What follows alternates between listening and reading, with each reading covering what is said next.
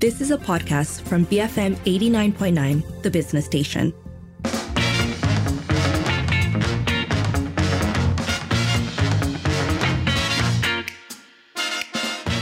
Is just coming up to 5:39. You're listening to the evening edition with Sharmila and Lynn. It's time for Today on Twitter. And it's a question of legacy, since the Prime Minister has said no landmarks will be built to mark his administration. So this tweet comes from BFM News, but it has, I'm just going to, why hide it? People will find out. So it comes from BFM News, but the conversation that it sparked, I think, is pretty interesting. So this is what the tweet from our news team says. Prime Minister Anwar Ibrahim says no landmarks will be built to mark his administration. And then there's a quote, "I want to take care of KL. We already have enough landmarks such as the TRX, KL Tower, KLCC Twin Towers. Under Anwar, I don't intend to leave such a mark. What I think we need is to boost the city's potential, its cleanliness, its beauty, and the space for SMEs to thrive." He also said he wants to focus on helping stall owners and small-time traders who have not been given any attention due to less than pleasant premises. And this has been received in a few different ways, right? I think broadly people find it refreshing because we have, of course, seen the age of mega projects for decades now. And also because there is often this propensity, not just from Malaysian leaders, but world leaders, to want to say, I built that. It's a permanent mark on the face of the country, and every time you see it, you'll know who did it. And so the fact that we have someone who's saying, no, I don't want to, and then going on to suggest other things like cleanliness and beauty is interesting. And people are responding to that by pointing out specifics. Yeah, and actually it's a really interesting thread. Since Lynn laid the cards on the table, I would say if you're interested to look at some of the suggestions, head on over to our Twitter account at BFM at BFM News. But in this case, some of the suggestions that have come up, Vote Better Sidewalks says, "Dear PMX, you may not want to focus on skyscrapers, but please do more on ground scraper pedestrians infrastructure. Yes, agreed, we have enough tall buildings, but lacking so much on the ground. KL will be more efficient and beautiful." We also have someone else saying convert elevated highways to parks and bicycle lanes, and then it would be progressive. And I think this call for more walkability, more accessibility that doesn't rely on cars is one that's come up quite a bit.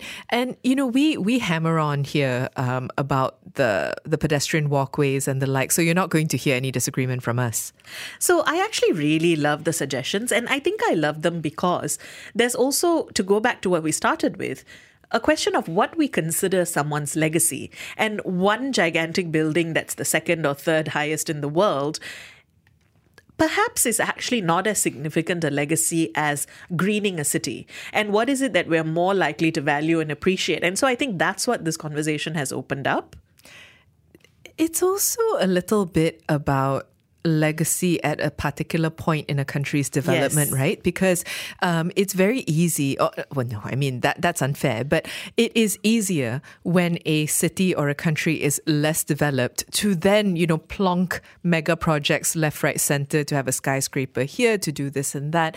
But now when you have a city that feels overcrowded and just completely, overcast with these skyscrapers, it's also about reading the mood and whether or not people do in fact want more half-empty buildings that look great and bear your name, but that don't in fact make people feel great. Your point about legacy and greening is also interesting because I don't think in the 1980s that anyone except a member of the Green Party in other countries would have said, you know what my legacy is going to be? Leaving a greener country. Except Lee Kuan Yew. Except Lee Kuan Yew. And even then, that's more gardening. Yeah, Garden City. Garden City. Yeah. It's not necessarily a push towards green in the way that we're talking about. And so I think that if you put it in that context, part of what he's saying maybe is very much a product of the time we live in, where people are increasingly saying, no, I want walkability, I want sustainable, healthy living in Malaysia. So that's my full name. Going back to the tweets, says, how about greener cities and towns using local hardy plants that require low maintenance? Enough of fancy species. Enough of fancy All right, Sean. fancy species that need regular replacement. Who gets the contract? Also, campaigns to encourage use of idle land for community gardening.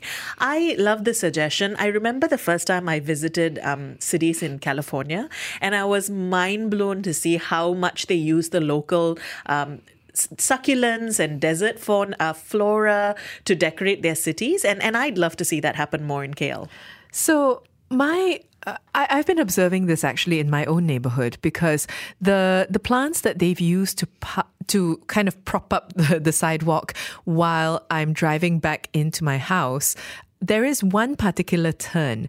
And at one point, the plants got so overgrown that they were in fact being dangerous because they weren't being maintained.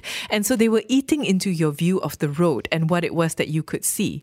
So then they pruned all of it, and then it was just a naked road and looked terrible. And now they've planted these weird, I don't think they're long for this life kind of trees. And so I do think that when we think about the landscape and the plants that we choose to situate, local plants that are made for, our particular blend of harsh sunlight and lots of rain, would go a long way.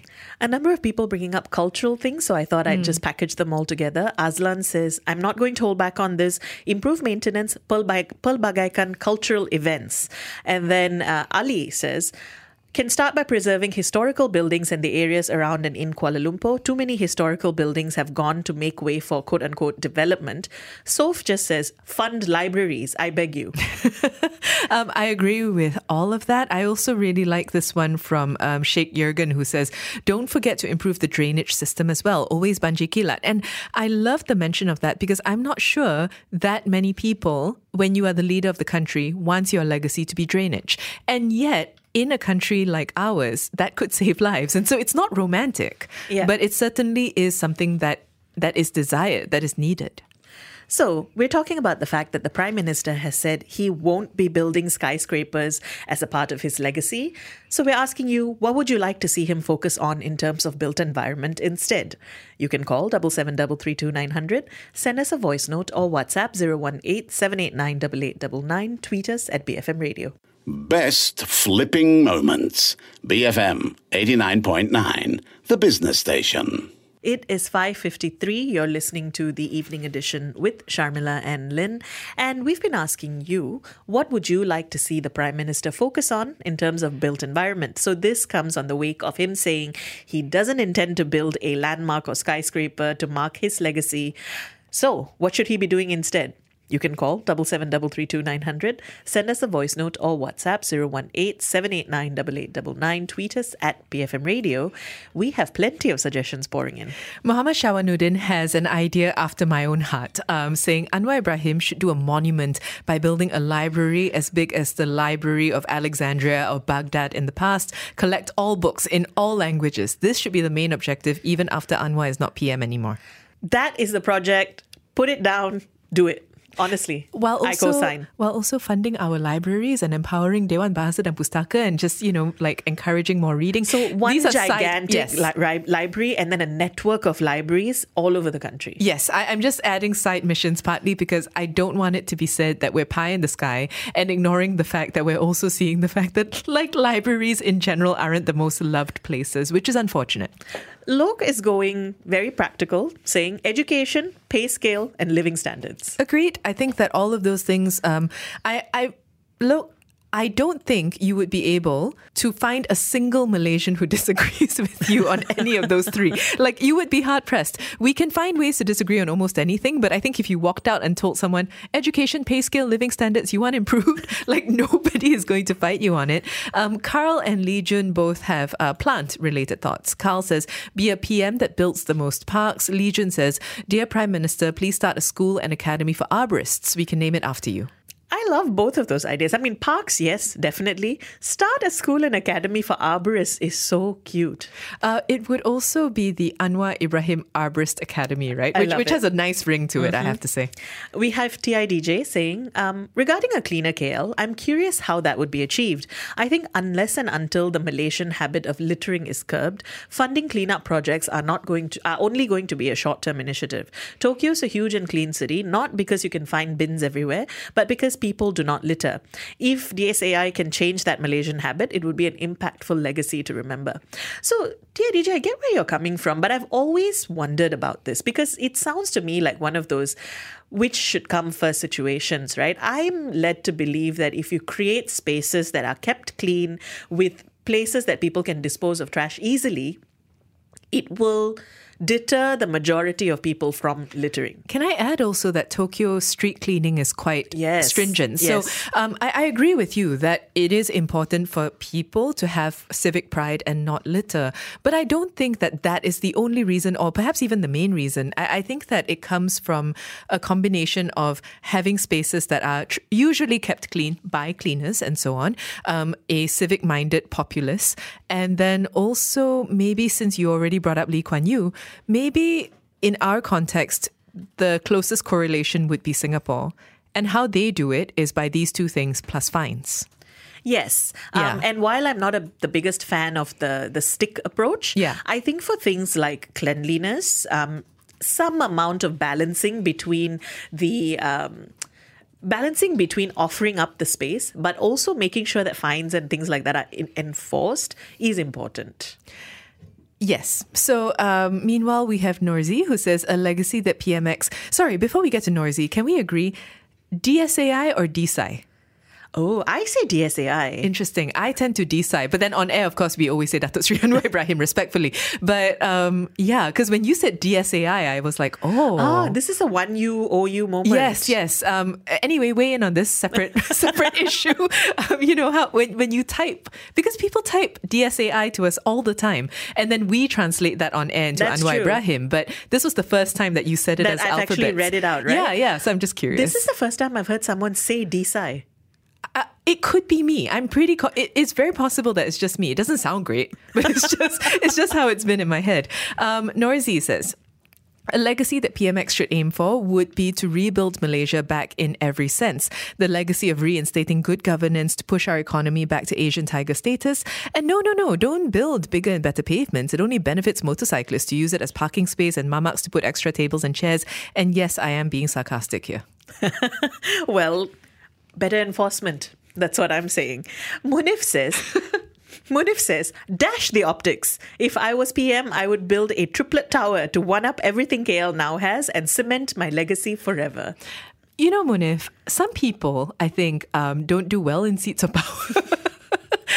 And you know, that doesn't mean that you can't be a good leader, but maybe there's a reason some people don't pursue country leadership. I don't know necessarily that people want a triplet tower. No. We are running out of time. I just wanted to say Bogle Von Noodle is saying Anwar Ibrahim Arborist Academy is AIAA, also pronounced Ayah. Yes. Yes, earlier I thought it would be the Anwar Arborist Academy, but that's not our convention. Which I thought sounded nice, but yes, you're right. It's not our convention, yeah. Keep those thoughts coming. What would you like to see the PM focus on in terms of built environment? And keep it here, BFM 89.9.